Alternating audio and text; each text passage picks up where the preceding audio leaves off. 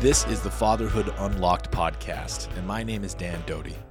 I'm a father of three, an outdoorsman, and a meditator, and supporting dads to be the best version of themselves is my highest calling.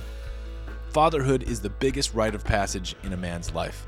It's our biggest opportunity to grow up, to wake up, and to learn who we actually are. I believe that a father's love is the biggest missing vitamin on the planet. This podcast is intended to be a lightning rod to call men to action, to create community, and to set a new tone and standard for what fatherhood means. Welcome to Fatherhood Unlocked.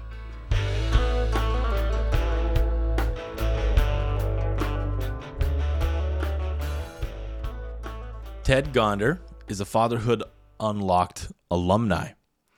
And I would venture to say that he is one very clear example of a dad who is unlocked, very unlocked, and maybe has been unlocked for a very long time. Ted is a father of three, a husband of a brilliant wife, and a tech executive. And he has this wild story in his biography of taking the very, very fast path to success in his teens and early 20s, finding himself on a panel of advisors in the White House, I believe when he was 21 or 22. Really wild story. Ted has an energy to him, and he uses that energy fully dedicated to his family, intensely dedicated to his work, and also to his health and fitness. Ted also has a passion for supporting dads with their health and fitness and has had a coaching practice on the side to do that exact thing. This is a lovely conversation. I'm really grateful to Ted. And I think that this is an important conversation to just begin to wrestle with the dichotomy between ambition for ourselves, potential ambition for our children, and we go to all kinds of really lovely places in this talk. Before we get to it, the Fatherhood Unlocked Facilitator Training is open for signups, and we're starting in a couple weeks, mid-September. We're growing. This project is happening. I'm super excited. The Fatherhood Facilitator Training will prepare you for a few things. You can step in and become a paid facilitator of Father's Fire, which is our Thursday night online dads group. You can become a facilitator of small groups in our Fatherhood Ready program, which is a boot camp for those about to be dads or brand new dads. And you can also take this work and start a fatherhood group in your area. You can also do nothing with it. You can come, practice, learn, and just grow yourself and be amongst a crew of seriously, seriously good, strong, powerful dads. So you can check that out at dandoty.com/facilitator training. And if any of those other things are of interest to you, we have a cohort of Fatherhood Ready open. We are now about to have open enrollment for Father's Fire, and I'll share more about that in the next few weeks. Now, let's go to the conversation with Ted Gonder.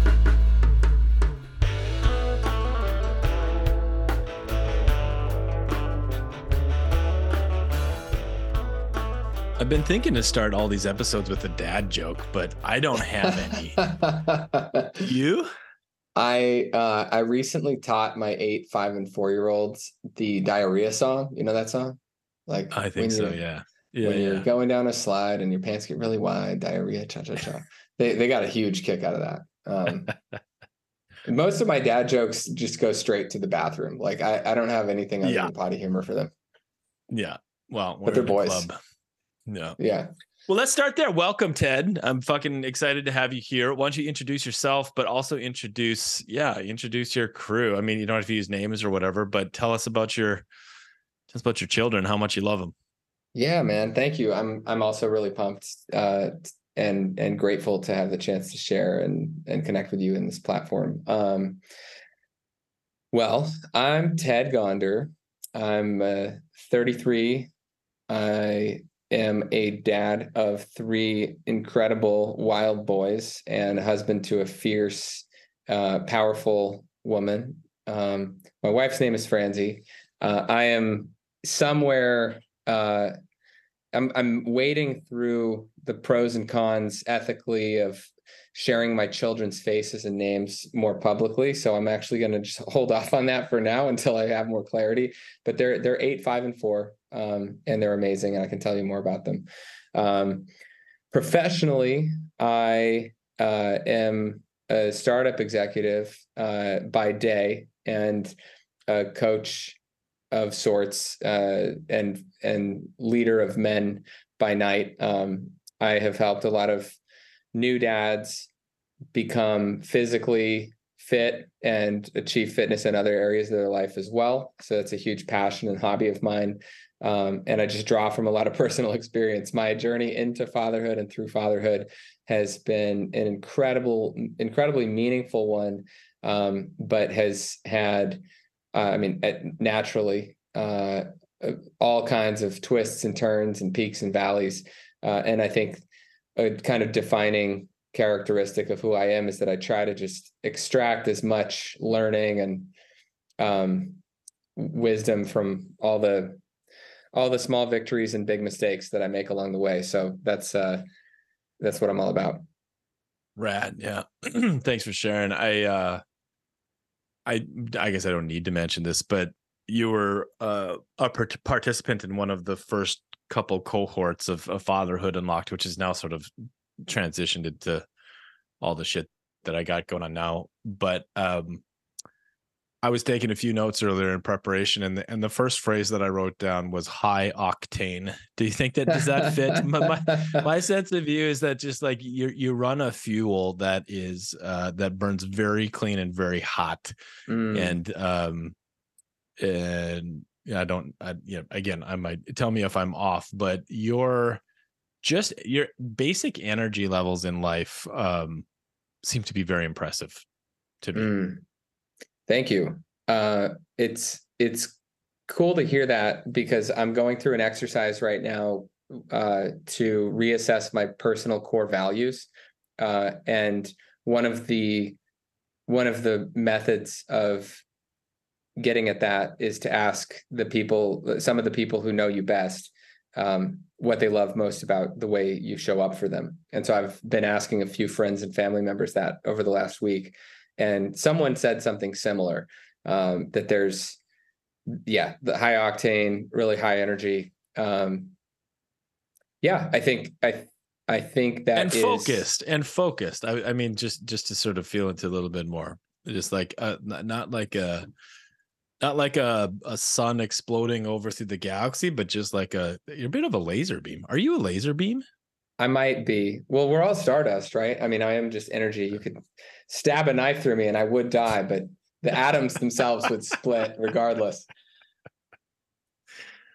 You Um, seen that David Blaine thing where he goes to like Will Smith uh he like Will Smith is like, "What's the trick?" And David Blaine's like, "I have an ice pick." And he like puts his hand on a table and like stabs an ice pick through his own hand and it doesn't bleed, and then he pulls it back through and it like doesn't hurt. And Will Smith is like, "Oh my God, like what did you just do?" And it's he found this path inside his hand that has no nerves or veins. And so he just like goes around stabbing it in front of people. It's kind of funny. Shut the fuck up. That's true. That's Yeah, real. it's true. Like, yeah, apparently there's so my son got the Guinness Book of World Records for his birthday or Christmas or something. And we were having dinner at his grandparents' house, I think. And he's like, "Did you know in the Guinness Book of World Records, there's this lady that can shove a sword through her stomach?" And I thought he was talking about David Blaine style, like straight up Yeah. through the skin in the Oh, front got and it. out Yeah. the Yeah. back. And it turns out it was just the thing that we've all seen, it like where she, leans Swallowing her a head sword. back and swallows a sword. Yeah. But I And thought that's someone real had too, figured out huh? That's like that's real. actually real. I think it's real. It's real. I mean, I can Fuck. see how it would be real. The sword just has to Sure. be really precise. Wow. Well, Pretty yeah. crazy. What a visual journey we just went on there. Yeah. Um, so, all right, Mr. Laserbeam, here's where I'd like to start. I mean, there's a lot of things I want to talk about. I want to make sure we really spend some time on, both the way that you, I don't know, create with fatherhood and fitness and like longevity in the body. I think it's something really special there. So I want to talk a lot about that, but I personally am very curious to hear more about, yeah, I know you had a kind of wild ride professionally at a very young age. And I also know that that abutted against you becoming a dad. And I just want to open some space to hear that story, to hear you talk that through a little bit to start. Thank you. Yeah, and I think the high octane thing is kind of a nice lead in to that. Maybe a little bit of the origin story for people who don't know me, because I grew up in a nice middle class family in a middle class suburb of Los Angeles. And my parents, I was an only child. My parents had it pretty rough growing up themselves. So they put me in a lot of activities, Boy Scouts, swimming, music lessons, and I was always busy. But I think I always felt like kind of a passenger. And so I started acting out and being a real knucklehead, getting in a lot of trouble as I, approached adolescence. And in my teenage years, I wasn't doing well in school. My mom hired a tutor, and this guy was this really motivated young man at the local community college who was from Ghana in Africa. And he started coming over to my house and teaching me math several times a week. And he just had a really profound influence on me. He was like kind of the first mentor type figure that I associated with, was spending a lot of time with. And he really just knocked some sense into me. And I think showed me that I could be smart, showed me that I could take control of like the outcomes in my life, that I could shape my environment, that knowledge could be power, that I wasn't an idiot destined to get, bad grades on every test. And so I think, he had an influence on me. And then I ended up, because of that, because I started turning my life around in high school, I ended up going to some leadership conferences for high school students. I ended up at a Tony Robbins event, just like motivational speakers. And I kind of became obsessed with like goal setting and stuff. I really wanted to turn my life around. I was on this path where I like didn't want to go to college. I like just wanted to like hang out and dick around after school, and wasn't listening to any authority figures. And then because of these sets of influences, my tutor and these other kind of events and conferences and influences that I had, I started getting super focused on like, well, shit, like I only have 2 or 3 years left before I can turn my grades around and like start doing stuff that's impressive enough to get into a decent college so that I can have a shot at like being surrounded by motivated people and like doing a job that could be cool and high impact at a high level, right? Like that was sort of what my eyes had opened up to, that I could be something if I just applied myself. And so I became pretty obsessed, man. Like I was a pretty on fucking fire 16-year-old. I like delayed my car insurance so that I could go to an SAT boot camp that cost like $3,000. It was like 12 hours a day for an entire summer. And ended up seriously for an entire summer. That's fucking an entire hardcore. Summer, dude. I would wake up at 4, go to like I quit the high school swim team and joined a club swim team because I wanted to get good enough at swimming to get a scholarship. So I'd wake up at 4, drive myself, blasting Frank Sinatra and all the windows down so I wouldn't fall asleep.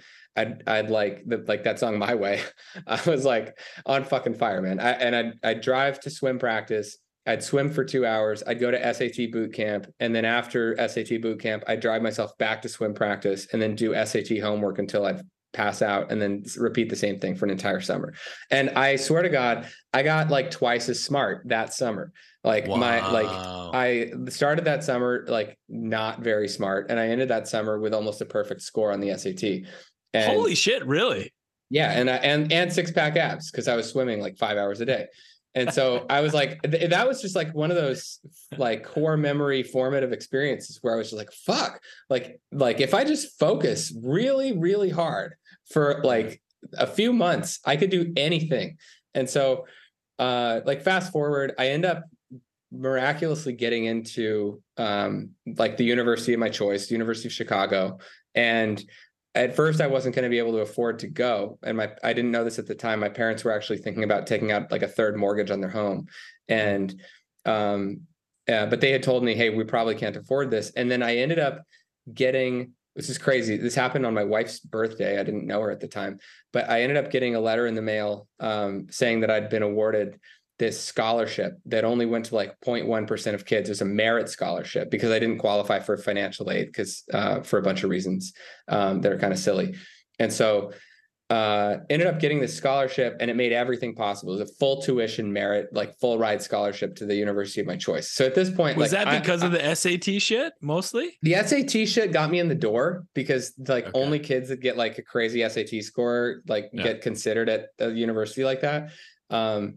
But it was because I had the swimming thing. Like I was I was pretty good at swimming. I was a team captain. I like could play an instrument. And then I started a business, and I also started a nonprofit like focused on climate change, all during like 2 years in in high Wow. school. And none of Wow. it, the funny thing about it is like, like the business wasn't anything special. The nonprofit like had some newspaper articles from the high schools written about it, but I think what it just showed was like massive amounts of initiative and focus. Yeah, Not, you were a fucking phenom. You were a I was child phenom. I've I was never going known a crazy. child like that. Yeah, Yeah, yeah, honestly, like to be frank, me neither on such a yeah, time frame. I had never met anyone that was as berserk as I was during that yeah. 2 year period. And plenty of kids who were 1,000 times smarter than me or had done more stuff, but not in a 1.5 years. Yeah. So anyway, I get into that university. I head off to Chicago away from my parents. I start this new chapter, and I am just like, I'm like, let's go. Like I now, like finally, Mhm. I'm surrounded by kids who are also like, they've also. I thought they would have also been really focused and whatever. So I'm stoked to be in this college environment. And luckily, I think in the first few months, I met this group of guys uh, who I'm still really good friends with almost all of them. And we had this idea to start a tutoring program for kids in the local inner city on the south side of Chicago. But instead of making the tutoring program focused on academic subjects, we focused it on financial subjects, like how to open a bank account, how to get a job, how to Mm. save money and not spend all of it the second you get your paycheck. And the reason this was a special idea at the time was University of Chicago has like a really famous economics department. So there are all these like Yeah. brilliant undergrads studying economics. Well, here's a way for you to like pay that forward to the local community. And a lot of kids were looking for an opportunity like that. And then the second thing was, this is 2008. So all the headlines are like, Lehman Brothers and Bear Stearns crashing, like these bankers like carrying their computers out the front door of these skyscrapers. And here we are, like the feeder programs for those banks.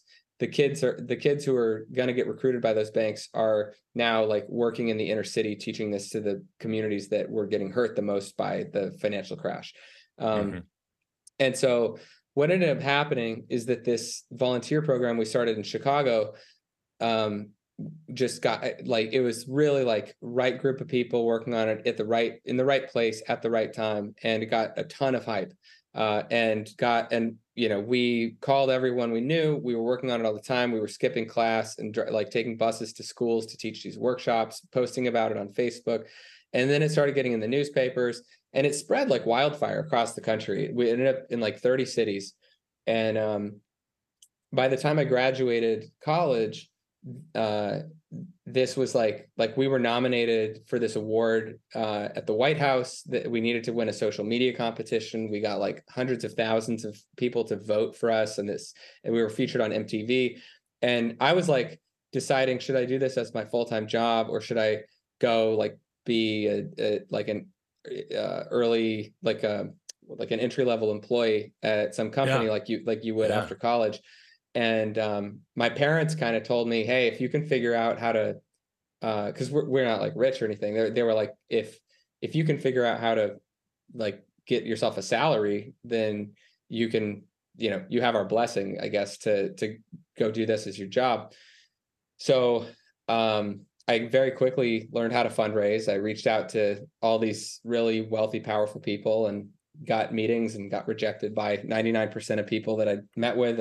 But eventually, the Blackstone Foundation, this huge private equity firm, they have a No shit. Blackstone philanthropy arm. backed you? So Wow. they were like our first backer, like our first serious Wow. backer. And they gave us 50 grand to hire a program director, not me, but like to hire someone to help me.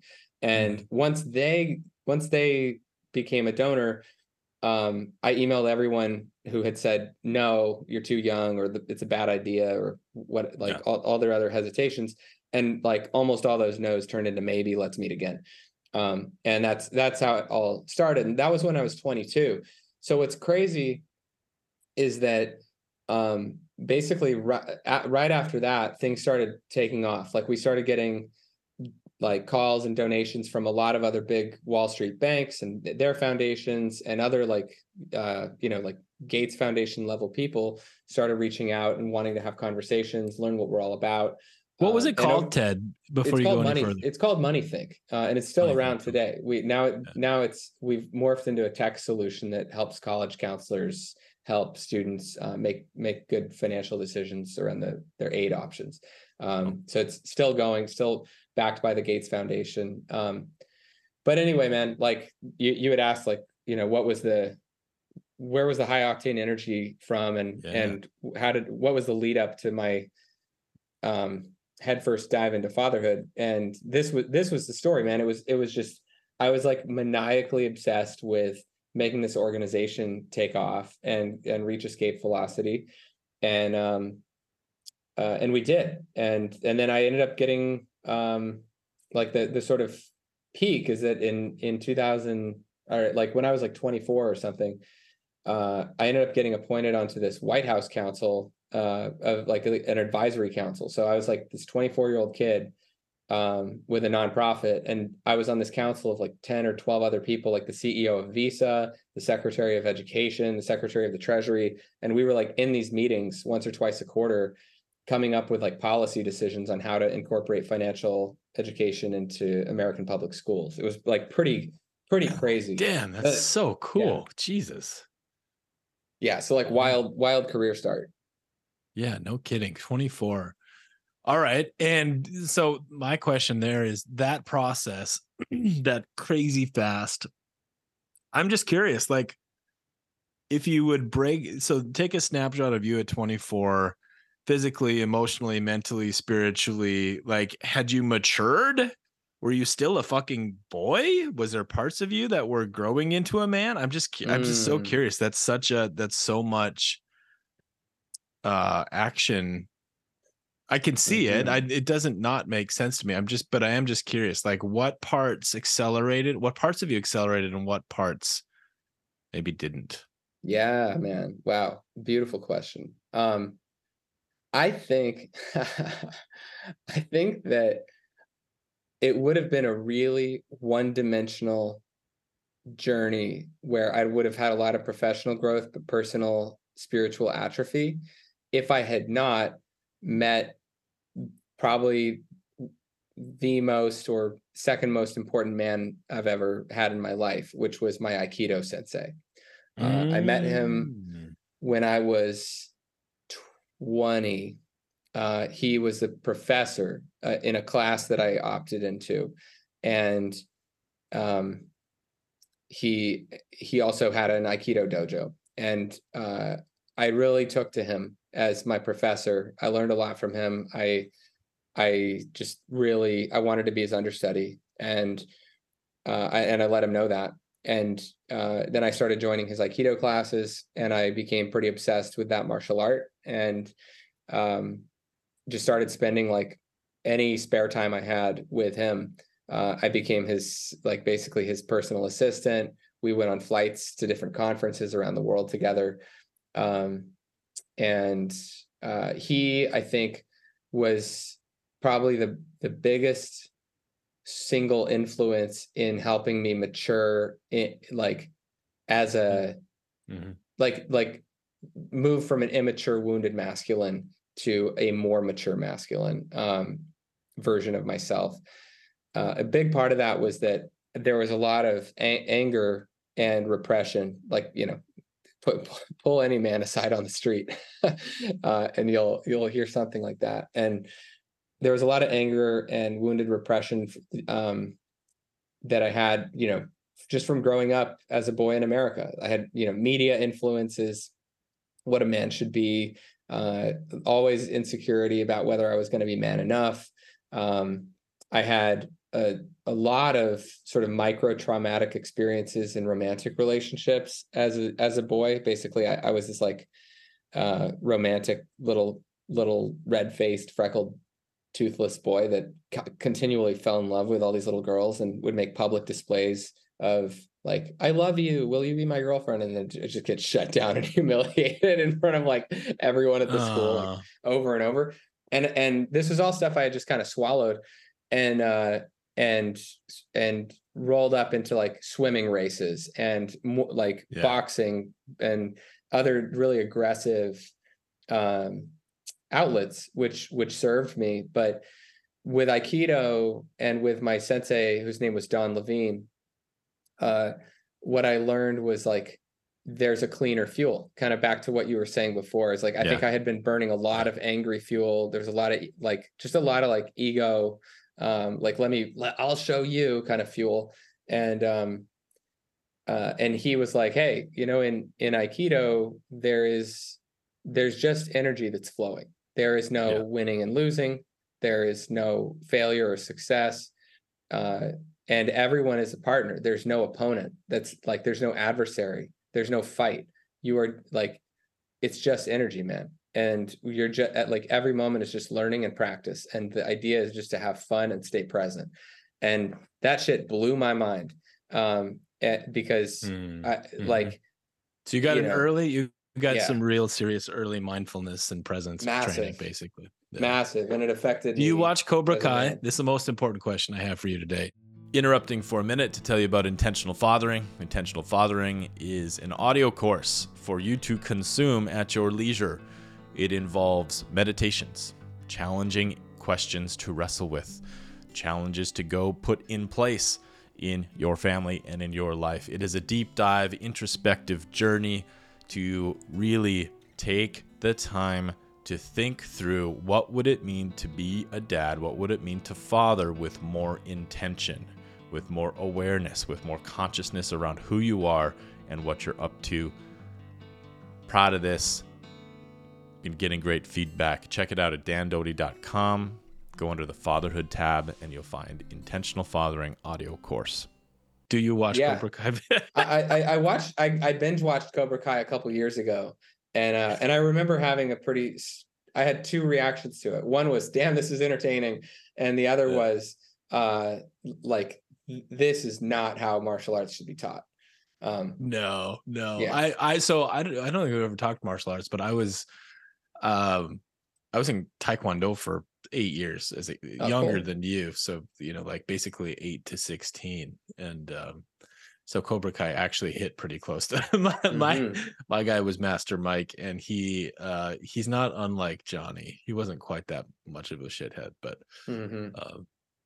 amazing. All right, that's really cool. I didn't know about the Aikido at all. Do you still practice, or where has that gone? Well, that's one of those funny things about becoming a father to young children, is that you have to make some choices about how you spend your time. And unfortunately, well, I don't need to say that.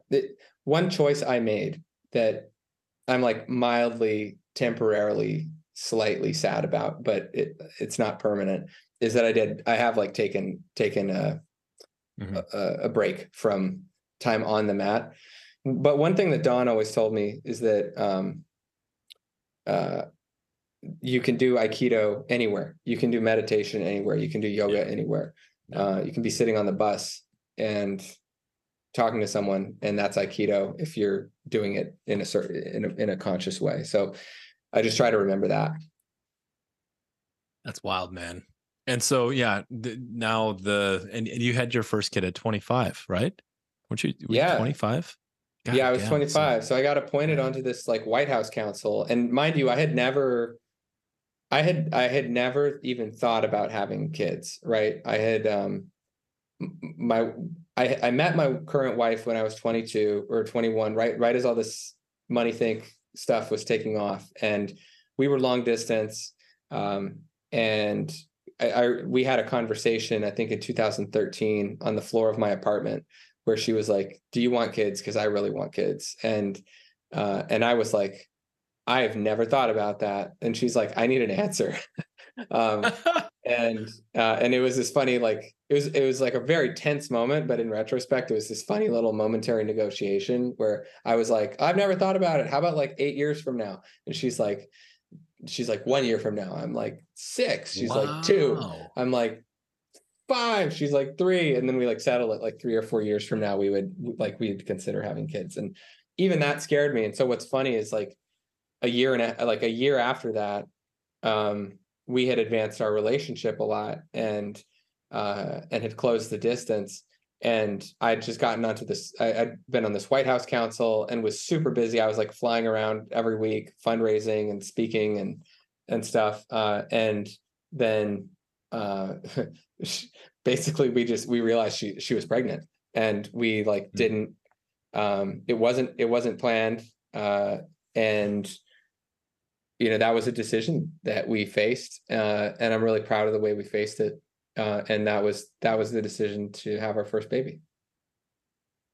Man, you really lived as much or more life in your first 25, with that. It seems like that really concentrated chunk of 16 to 25, then many people go to the grave. And I don't mean that in a qualitative way. I'm not sort of Mm-hmm. trying to say one thing's better than anything else, but holy shit. I don't know what else to Yeah, say other than holy shit. I Like, know. Yeah, I mean, yeah, I know how it felt to, have my first in my arms at, I think I was 33, so not that much older, right? But yeah, I don't know, and maybe I'm off here, but like I look at 25-year-olds as just barely not children, yeah, almost.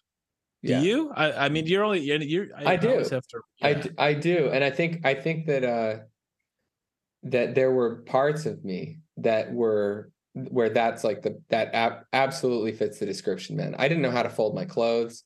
I didn't know how to I barely knew how to wash dishes. There were all kinds of things where I was just like completely underdeveloped. There were huge parts of me relationally because I had I didn't have many like really any like long-term girlfriends. I just had all these sort of fits and starts in my yeah, romantic life. And yeah, then I met this incredible woman, and it just everything clicked. But like I didn't have many chances to develop that part of me. And so I mean there were definitely parts of me that were still very boyish at 25. I think, like I said, I think I was lucky in a way to just go hardcore into the deep end with a lot of professional responsibility, yeah. and like an elderly wise man who I respected to like guide me through the the parts of it that were really confusing to me. That's pretty amazing. Yeah. How so? What Go ahead.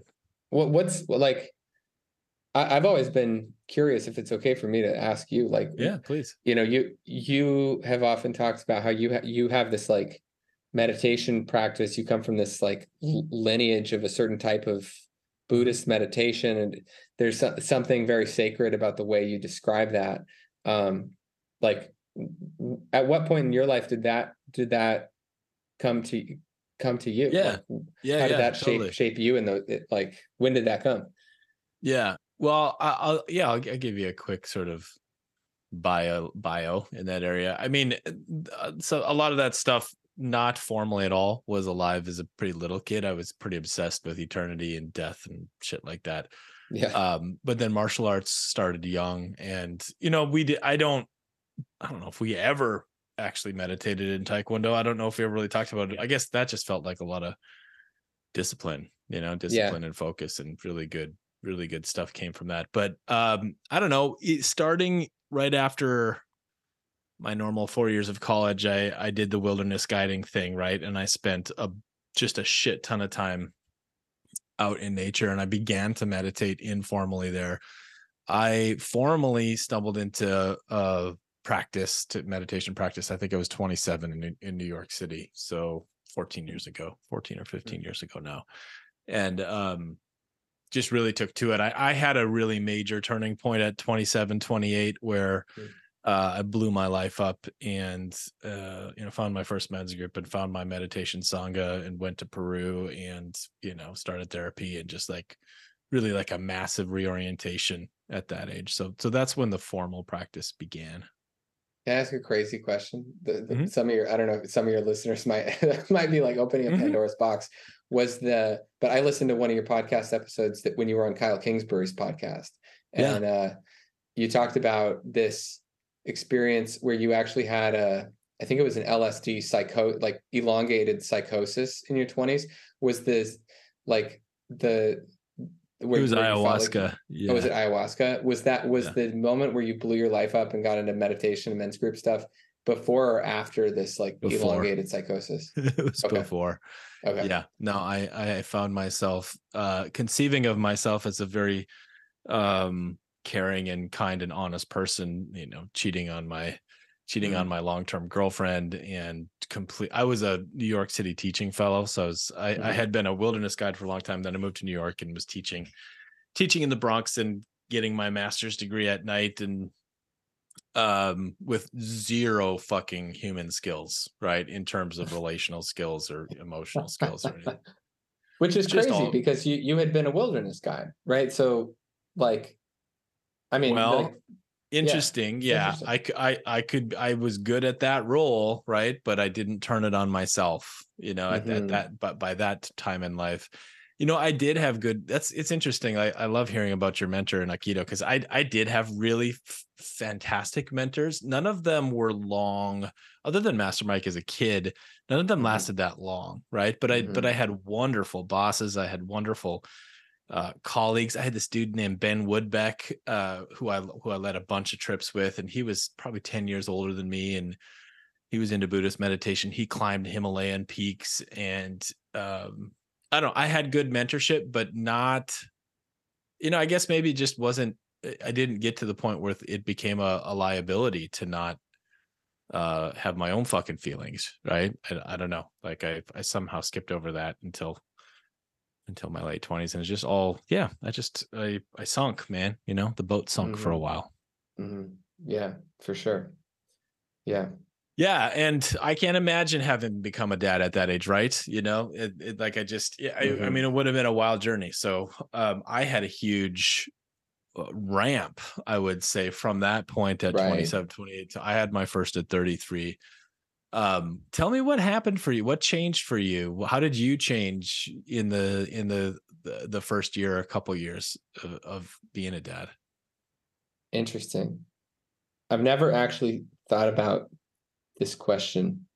Um, so it's more, I'm just observing myself in retrospect of what actually happened. Um, there's one thing that is extremely obvious, like the before and after, which is, all those the stories of me waking up at 4 a.m. and swimming 5 hours a day and trying to get a scholarship, being in great shape. That continued about until like my second year of college, and then work just became all consuming, Yeah. and I was still doing Aikido, but my fitness habit and like the way I was eating and taking care of myself just became like really secondary. I was just riding on the fact that I was like 20 and could kind of get Mhm. away with anything. And so by the time I was 24 and flying around and on this White House Council and now, you know, having a baby on the way, uh, I found my hair was starting to fall out. Um, I was having stomach aches just randomly. I was having headaches randomly. I was drinking a lot of wine and I was drinking a lot of coffee. And it Mm. was just like this cycle of trying to downregulate and upregulate myself and I wasn't really aware of any of these habits or behaviors or how they were affecting me. Not a lot of interoception, I would say. Yeah. Then and then my first son was born, and I and it was, I think, the process of like really looking at him and coming into connection and understanding with the whole like circle of life concept, right? Like, whoa, like Yeah. here he is. I've got a couple decades with him at home, and then he's going to be big, and then maybe he'll have kids. And how do I want to feel for all of that? And what are all the things I want to do with him? Like, I don't want to just, sit in the stadium of his like soccer games and the rest of the time sit in offices and be too tired at the end of the day. It's like, no, like I want to like climb through the tubes at the playground with him at McDonald's, or I want Yeah. to like, we don't go to McDonald's that much, but like any playground. I want to like learn jujitsu with him. Like one thing I wish I'd done more of when I was younger was like try MMA, because I love Yeah. MMA, but I never got good at it myself. And so like I'm still young, like I want to learn jujitsu with him. I want Mhm. to like play at his level, whatever sport he chooses, and get better at the rate he's getting better at. Like these are all like I love this stuff. That's so fun, but I can only do it if my body stays healthy. And my wife also like she's really health conscious, and she wanted to like lose a few pounds after the first pregnancy. And uh and so we both started working out together and doing these little like hit workouts. It's like Insanity program. It's kind of like P90X, but you don't need equipment. We started doing these intensity like interval workouts in the backyard while our son was like sitting in his little vibrating Fisher Price rocking chair. And we didn't have any TV. We lived in this tiny apartment and we put on our laptop with like a ripped video from this fitness program, and we would just do the same video over and over every day, like once a day. And we cleaned up our diet. We went on some like version of like paleo eating, and we both just like felt great, man. We just like Yeah. her weight flight Yeah. off. I could start to see my muscles. I was like gaunt at the time. Like friends of mine who'd known me for a while thought I had like some terminal illness um before this. And I just got in like really good shape, and I started to feel awesome all the time. And I like stopped drinking. I like cut way back on caffeine. And I just became obsessed with it. And then I ended up like going and getting certified in CrossFit, and it like became a fitness personal trainer on the side. And it was all just because I was like really, I just loved fitness all Yeah. of a sudden. And Yeah.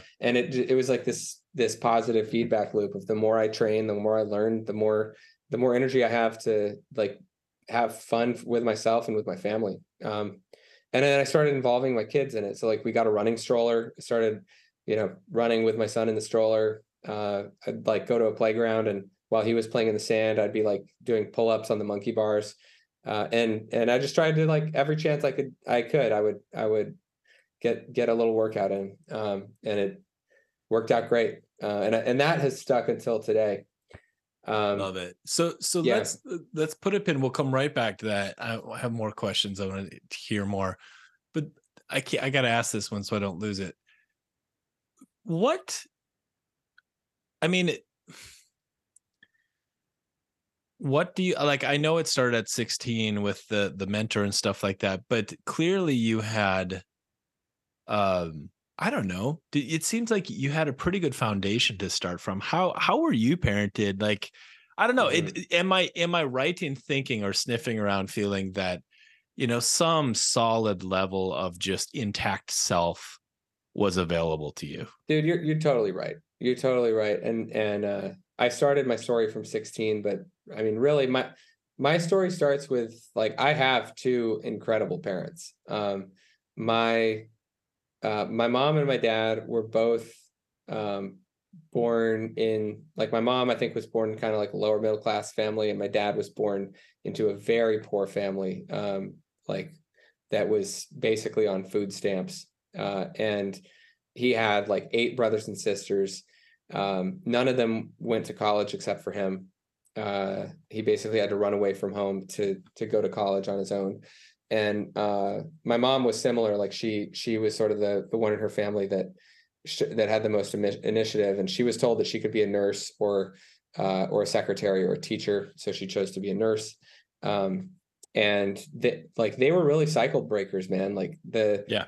Yeah. they had to put up with a lot of hard stuff from their parents and their grandparents and their communities when they were young, and they like took hard right turns to give me a childhood that would kind of protect me from any of the stuff they had to deal with. And they, you know, their shields took those arrows. Yeah. And so like I said before, they were like, you know, we're gonna have one kid. We're gonna give that kid all the opportunities we never had. We're gonna hold down stable jobs as a nurse and an IT specialist, and we're just gonna like, you know, like put that kid in Boy Scouts, keep him off the streets, and try to keep him busy. Yeah, And they man. did, man. And so I got Yeah. to I got all kinds of cool enrichment activities. I think what might have been just missing, and maybe this is because I'm like such a, I don't know, maybe I'm like a high octane character and I had a high need for emotional connection or something. But I think they're like a lot of adolescents have, when I reached like 11, 12, 13, I just felt really misunderstood by everyone. It wasn't just by my Yeah. parents. Yeah. And I just sort of like got really angry and kind of depressed and just only wanted to like play video games and get into trouble. And I actually ended up joining a boxing gym. I didn't say that, but that was the first thing that really that like preceded the whole tutoring experience. Got it. I Yeah. went to a boxing gym, and there were these guys who kind of they were like a positive masculine influence that I of a kind that I hadn't had exposure to before that. Sure. Yeah, the reason I asked the question about the foundational stuff is I could imagine hearing this podcast and being like, I would be proud of a son. I would be proud of having a son like Ted who went and did all this stuff, right? And it seems to be healthy and proactive and all of this shit. So I, you know, that I also want to sort of levy that into a question, which is, do you as a dad, what if one of your kids just wants to chill? How are you going to feel, Wow. man? Yeah. Oh man. Um, so I'm going to tell you a crazy story. Okay. Uh-huh. Um, we have three sons, and they're all awesome in their own ways. Naturally, even if I try to hold back and not be the tiger dad that's like encouraging my kids to go achieve cool shit, even if I try not to, it still comes through. And so, do you know what an Akashic reading is?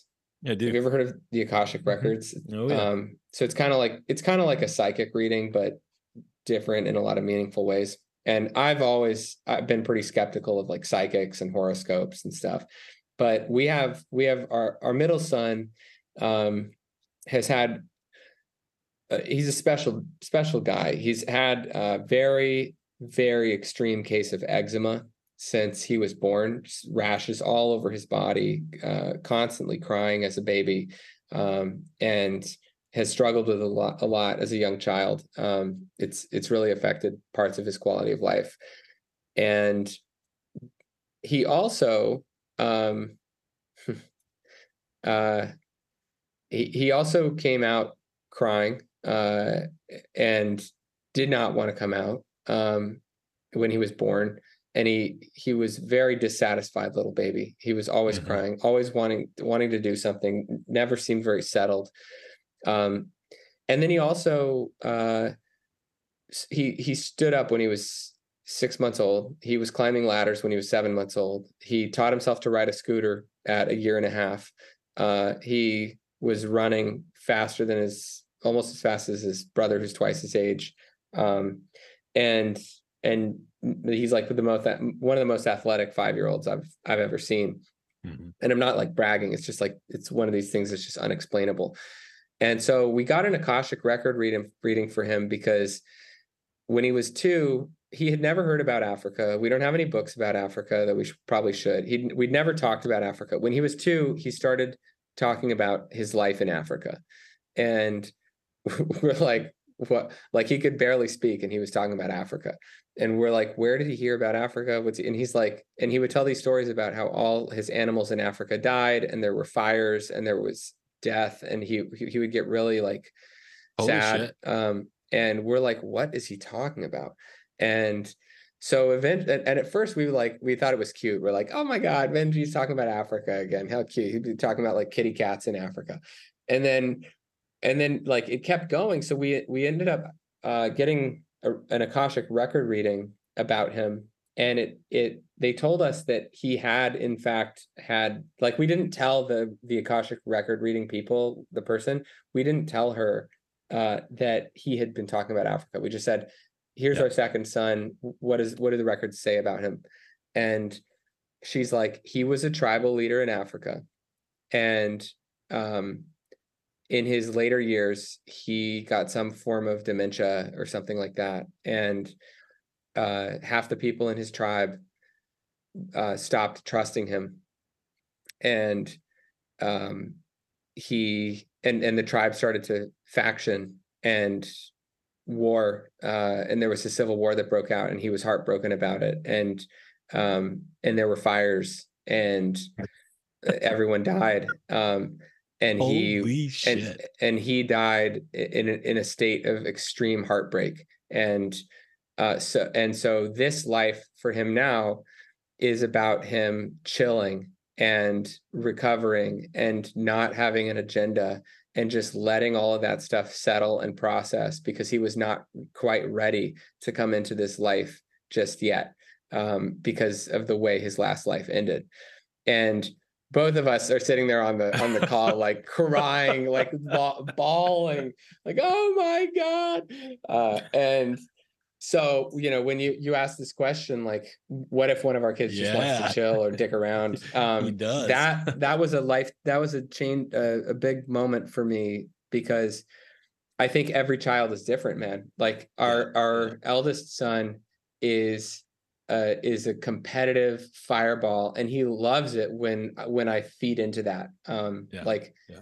I cheer for him in soccer games, and he just eats it up, man. And Yeah. so, he's gonna have that path, and it's okay that I push him. Our second son is actually, like, arguably may have more natural athletic talent, but I am really refraining from pushing him on anything and letting him just choose, because Mhm. of this whack ass psychic reading we had that Yeah. was like, I'm placing a big bet that some part of it like had truth to it. Um, and I think even if all the stories aren't actually true and it's all coincidence, the thing that we've learned about eczema is that, as much as like lotion and I don't know, diet changes and allergies and stuff can affect these Mhm. skin outbreaks, the biggest thing that has an effect on the rashes and the scratching and the itchiness is actually his nervous system. It's Yeah. the stress levels that he's feeling. It's the mirror neurons that he's getting from people around him. So if we notice that when we put pressure on him of any kind, or when he gets pressure from preschool or his brothers, he'll start to feel really itchy. And when he can just sit alone listening to Ed Sheeran with headphones on and playing Lego, like, it's as if he has nothing at all, like no itchiness. So I'm Isn't not human pushing. exist human existence is just fucking wild, huh? We know I mean, nothing. We know nothing. well, yeah, right. Two thoughts came out. One, the reason I asked that question about chilling in the first place is that, it's so easy to, the qualities that you've expressed about yourself, right? And the story of your young life and your success, right? I mean, it fits the narrative, right? Like that's fucking bullseye as to what, potentially what's one version of real success, right? In our Yeah, culture in this day yeah, and age. And I can imagine, I mean, I even feel it myself, it's just like, I can, as a parent, as a father, you know, it could be so easy to consciously or subconsciously fall into the trap of like, okay, here's what success means. And how can we support our little ones to go in that direction, right? So Yep. that was the reason that I 100%. brought it up. Um, and well, the second thing though is, I mean, isn't it fucking crazy how like I kind of have a prediction, or maybe it's just a hope, that in the next X amount of years, these seemingly, you called it whack ass, right? So I mean, just to highlight, right? You both named it as what seems like something important enough to make a fundamental decision on how to parent your child, and called it whack ass in the same like 30 seconds, right? And Yeah. so there's this really interesting sort of distrust we have collectively of types of practices. Like, I mean, I'm married to a fucking psychic channel, man. That's our life. Right. That's my wife's work. And Right.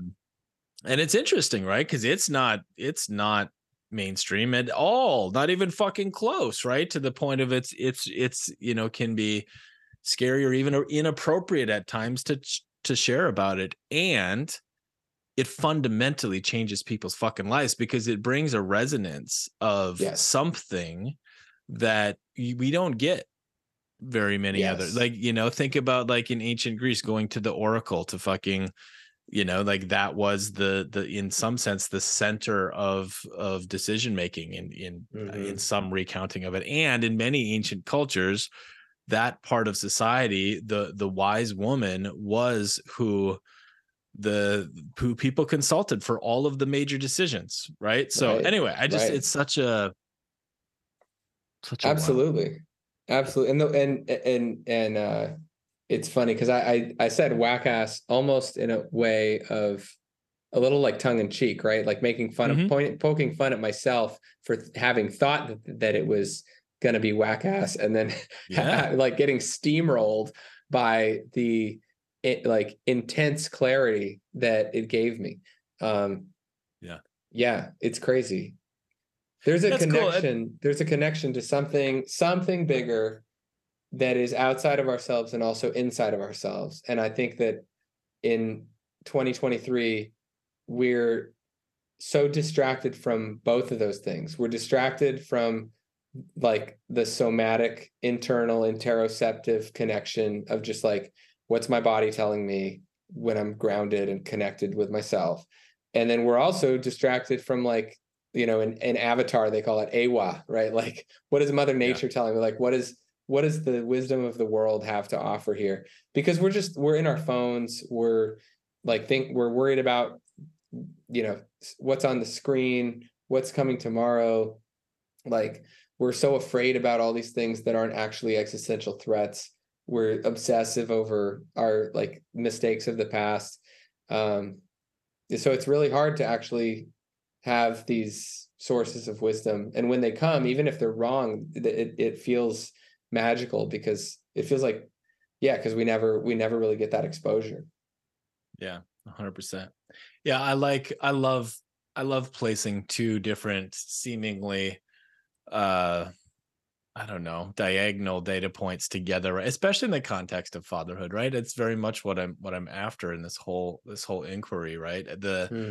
You know, to be a successful worldly uh, you know, human, and to wrestle with what the fuck is an Akashic record and how come it's how come it, I mean, it's just Yeah. two of the many notes I think that we have this opportunity to wrestle with as parents, and not just as parents, but it comes to bear as a parent, right? Like these are Yeah. fucking huge. These are huge questions. Yeah. What would you do if one of your kids was just chilling? Like, how do you think about like put the balance between like pushing your kids to excel and succeed versus letting them just unfold at their own pace? And when does that become like, at what age does that become something where you think you need to put your foot on the gas pedal more? Yeah, great question. I mean, yeah, I will just answer what comes up. I mean, the first thing that comes up, which I don't think it's actual screen for answering your actual question, but I am pretty obsessive lately about answering that question in the face of a future that I really do think is going to be so fucking different. Yeah. Like, I don't know. Maybe a lot of our basic values and morals will stay in place, right? Maybe our basic way of life will stay in place, but God, I actually fucking don't know, man. Mm-hmm. So that complicates it for me. Let's play I'll play the question in the case that, that my children would have roughly a similar, I don't know, path as a time path as I did, right? I would say I think what's most important to me is that there's a clear, consistent basis of recognizing their truth, or as close to their truth as we can decipher, right? Mm. And that seems foundational to me. I think that I would like to allow for, natural inquiry and passion and choice to sort of lead my children. But looking at my three children, I see how that will work for maybe two of them, but not for one. It's so. Mm. I mean, I think the best answer I could give is it seems to be quite individualized. And then the other answer is I don't know how much I fucking care about Mm-hmm. worldly success. I care about basic capacities and skill sets so my kids can be fucking functional in as many Yeah. ways as possible, financially, emotionally, sexually, spiritually, fucking all relationally, all of the things, right? So I guess I see my own personal role is how can I do my best to equip experience and knowledge and all the things to be like base level functional as many parts of life as possible. Yeah. Yeah. Yeah, man. Yeah. Yeah. I'm thinking a lot about it too, right? Because like AI is like the theme of the year for like stuff that's coming across my news feed. And Yeah. I start to wonder like, wow, it's I mean, my kids aren't at the age yet where they have to be writing essays, but I hear about kids using Chat GPT to do like long form homework assignments. And on the one hand, I'm like, wow, that's like incredibly powerful. And it's really great that young people are like learning how to partner with this technology because it's like wearing a mech suit, right? It's like the Yeah. it's so empowering, and it's like if you can't it's literally like if you can't beat them, join them. You like it'll be sink or swim. Like the future is going to be people who know how to like work with AI and Yeah. understand how to like deploy it and partner with it, or or people who don't, that are going to sink in one way or another. Um, Well, and I so haven't I'm thought like, about this before, but think about this. Our children at the age they are, which are roughly similar ages, yeah, may be the last humans born, roughly the last crop of humans born before the big change comes. yeah, And it's what, really yeah, crazy. yeah. It's And for me, I mean, we'll see. Like, I'm going to have to go along on this ride too, but there is part of me that feels like I think it was pretty I used to think this and it was naive. I'm changing my thoughts about it, but I used to think that we're going to need to ramp our humanity in equivalent amounts as tech, but that's not possible. I mean, well, maybe it right. is. I don't know, What do you mean, like make more babies? What do you mean? No, I just mean be more human. I mean actually Like like feel be more. yeah, just be actually fucking like Yeah, all the way more human, in yeah, order to ballast the external. But fucking who knows, man? I don't know. yeah, yeah. It's hard. I just it's a little bit too outside of our control to really know what's going to happen in like 50 years from now. But what I do know is like I need some answers around like what the best way to supplement my child's education is going to be. Yeah. Um, Yeah. because like okay, like I said, like yeah, you can use Chat GPT to do your homework, but then how do you learn critical thinking? Like how do you learn to how do you learn to pick apart an argument? Or like, certain Yeah. things only happen when you actually sit and focus and let your thoughts Yeah. form for an hour or longer, without being distracted by TikTok. And that's just it's like a whole a whole world that I'm seeking wisdom on, and I don't have any good sources. Yeah, I'm trying to think of. I'm sure there are historical analogs. It'd be interesting to do this. Like there's schisms that must occur, like when fucking fire was harnessed and the wheel was invented, and the ox-drawn plow, right? Like the generations, like that flip of generation, in the context of parent to child is, Mm-hmm. I don't know. It's just constantly on my mind right now. What we're our best answer at this point, which in no way do I think is probably the most helpful, but it's like with your hands in the dirt, in the Yeah. garden, Yeah. on the land, like face to face, human contact, relational skills, because if we that is one place where I think I don't know yet how AI will sort of make its inroads into human connection, but Mm-hmm. potentially it will. Mm-hmm. Yeah, man. Yeah. Well, let's reshift to Please, I'm getting too scared. yeah, me too. Let's shift in. Well, how about let's put it in this context? If the machines come for us, we better be fucking buff and ready to fight. Yeah. Um, so Let's go. just a little bit for the last 10, 12 minutes. Back to the fitness shit. I wanna know. We've actually done some work together, so I do know how you work. I like how you work. But yeah, give me the fucking you did a little bit earlier, but give me the pitch on getting dads in shape. Look, man, like, okay. There's this video out there that I saw going around like 6 months ago, and it's of this parent. I don't know if it was a mother or father. I think it was a mother, but it doesn't matter.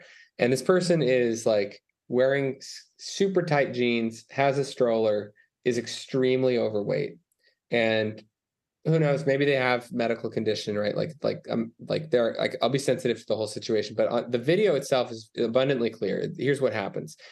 This parent wearing skinny jeans, super overweight, like falls down, slips, and the stroller starts lurching toward a highway, basically. And there are Jeez. cars going like 100, like 80 miles an hour in both directions on this two-way highway, and the stroller is just like racing toward the highway.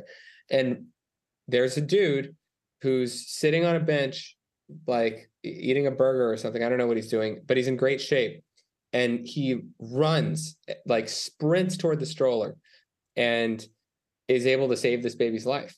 Right there's another video of this guy in an African country in a city, and there's a kid like hanging out like off a balcony, and this guy like literally like does pull-ups and muscle-ups up the side of this building from balcony to balcony and scales the building, and is like the only person who saves this kid from falling to his death. Now, it's not every day that, like, you need some male hero in great shape to save a child from dying, purely through physical courage or capability. But in my experience, there have been a ton of moments as a dad where being in great shape has been incredibly helpful. Everything from like carrying the stroller with sleeping children in it up hundreds of stairs in a foreign city so my wife wouldn't have to like being able, like, being able to climb down into like deep into a pit in a forest when my kid hurt himself so that I could carry him out.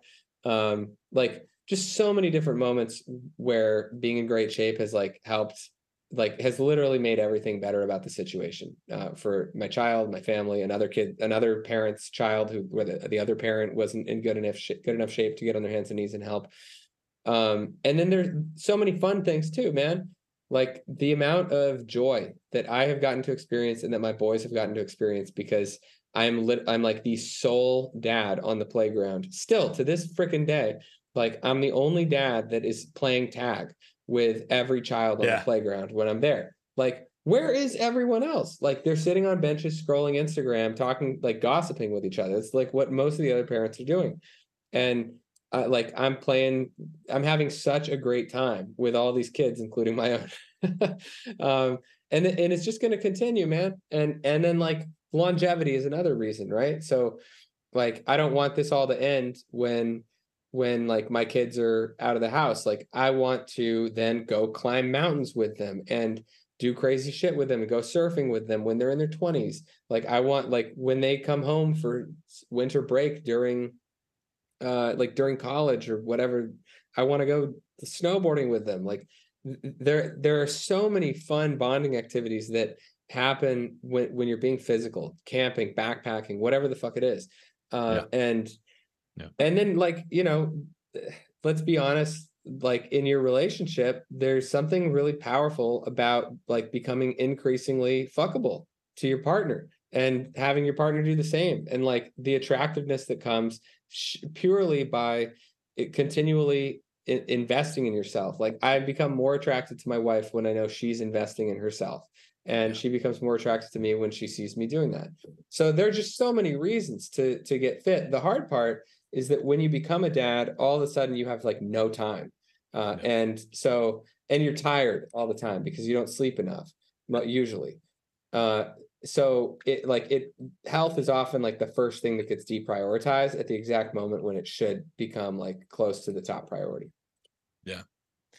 What do you actually, well, I'll ask the question in a second, but I just had a really proud moment like 10 days ago. We went back to my parents in Minnesota, and they live on a creek between two lakes, and you can paddle. You know, they got a paddle board and kayaks and a canoe, and one of my closest buddies and I, they were staying there with us, and we took our oldest. So my son is 7, and his oldest was almost 6, and we took him canoeing and got out onto the lake, and it's this big shallow flat, right, probably 2 feet deep, and we put the boys in the canoe and gave them the paddles and stepped away Mm-hmm. and watched as these kids, paddled like really fucking well. It was it's just like such a great moment. And in that moment, um a very, very, very clear vision of a massive Alaska expedition with my children, probably, I don't know, 13 years from now.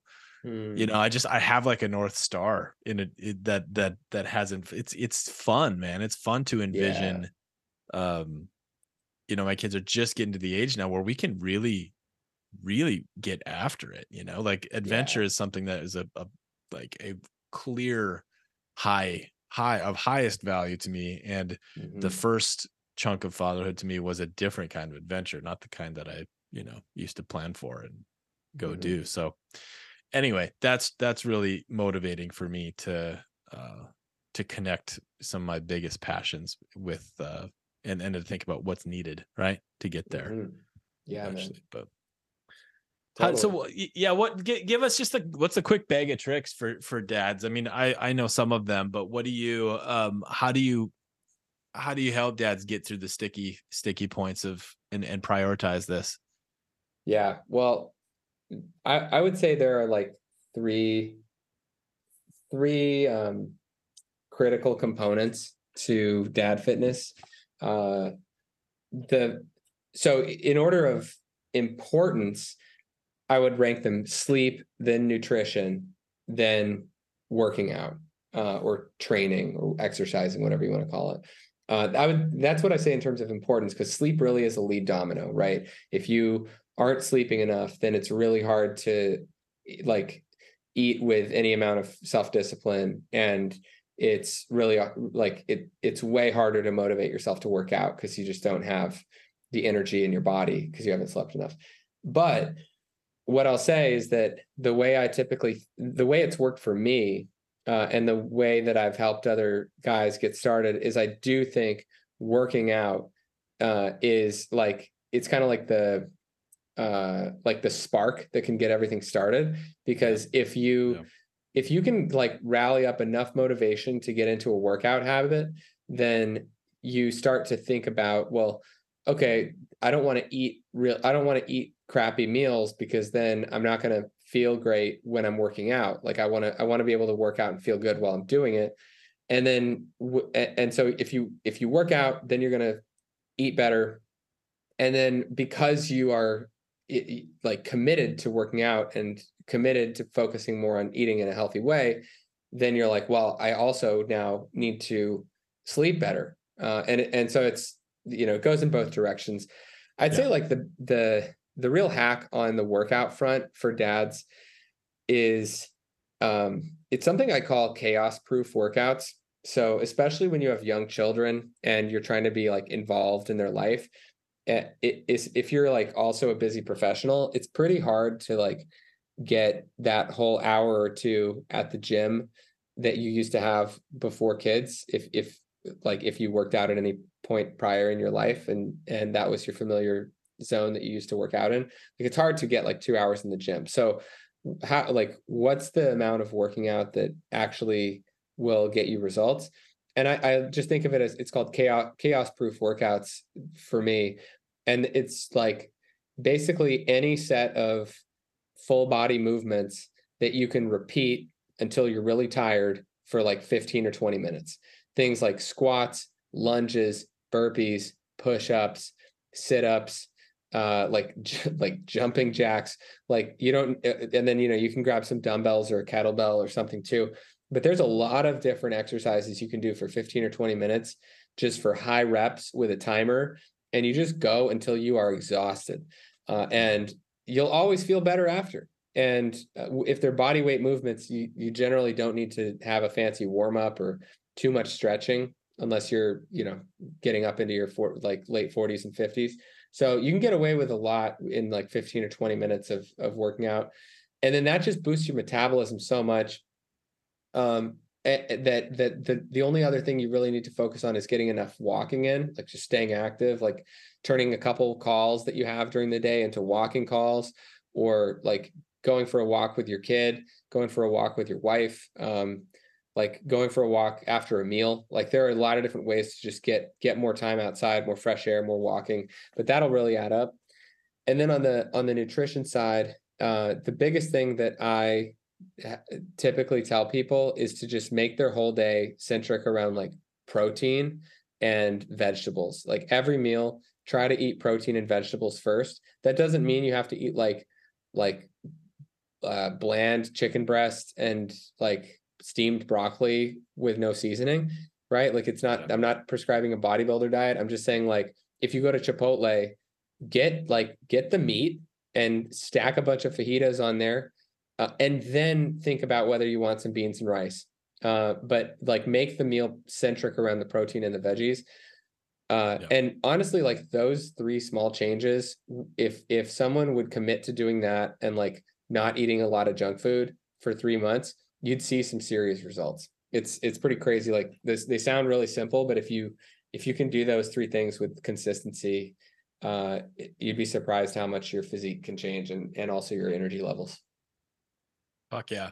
Are you taking clients? Are you busy at that still?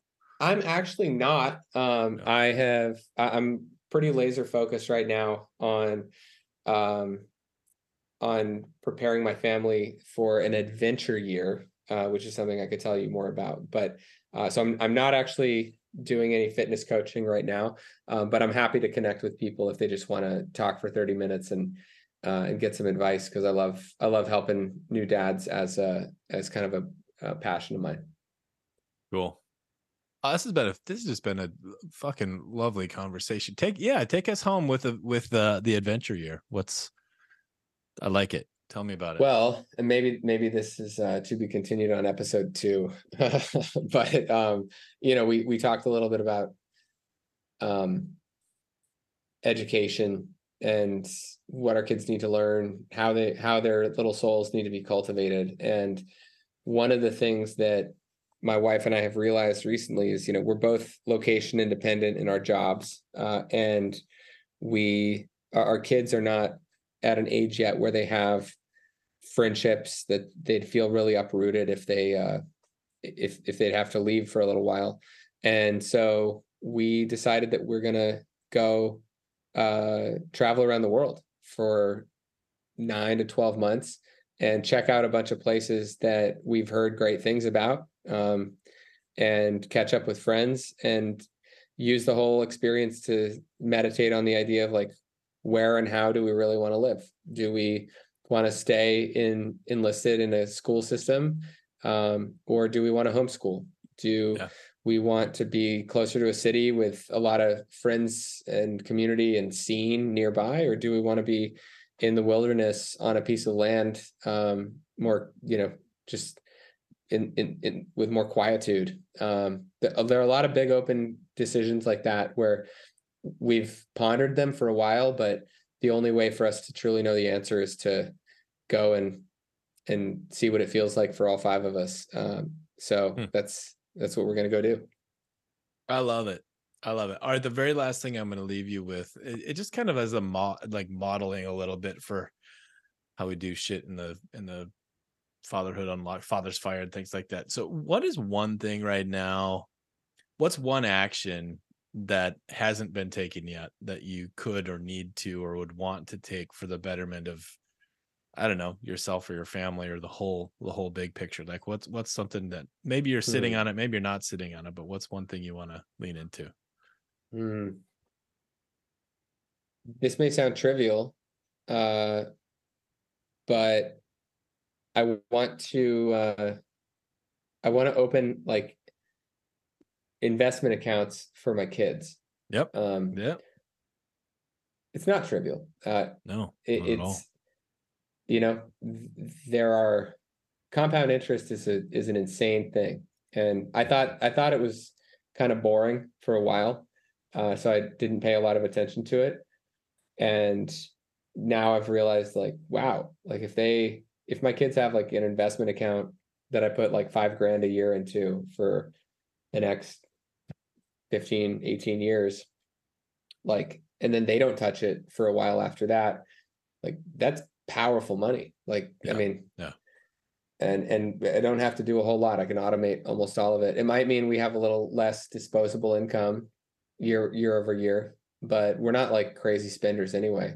So it's just going to look like less cash in the bank. But that's fine because it's cash that's accumulating into legacy wealth. So yeah, that's something that I'm intending to do over the next few months, and I've just put off for a while. Fuck yeah, Ted Gonder. This has been absolutely wonderful, man. Um, yeah, blessings to you and your family. Thank you for spending this time. It's been a great Thank you for conversation. having me on, man. I love catching up with you in this format, and yeah, appreciate the All right. platform. Yeah, man. Cheers. See you All right, again. cheers. Thank you, everybody, for sticking this through and listening to these conversations. Please do what you can to share this, share the movement, get involved where you feel called, and keep coming back. Thank you.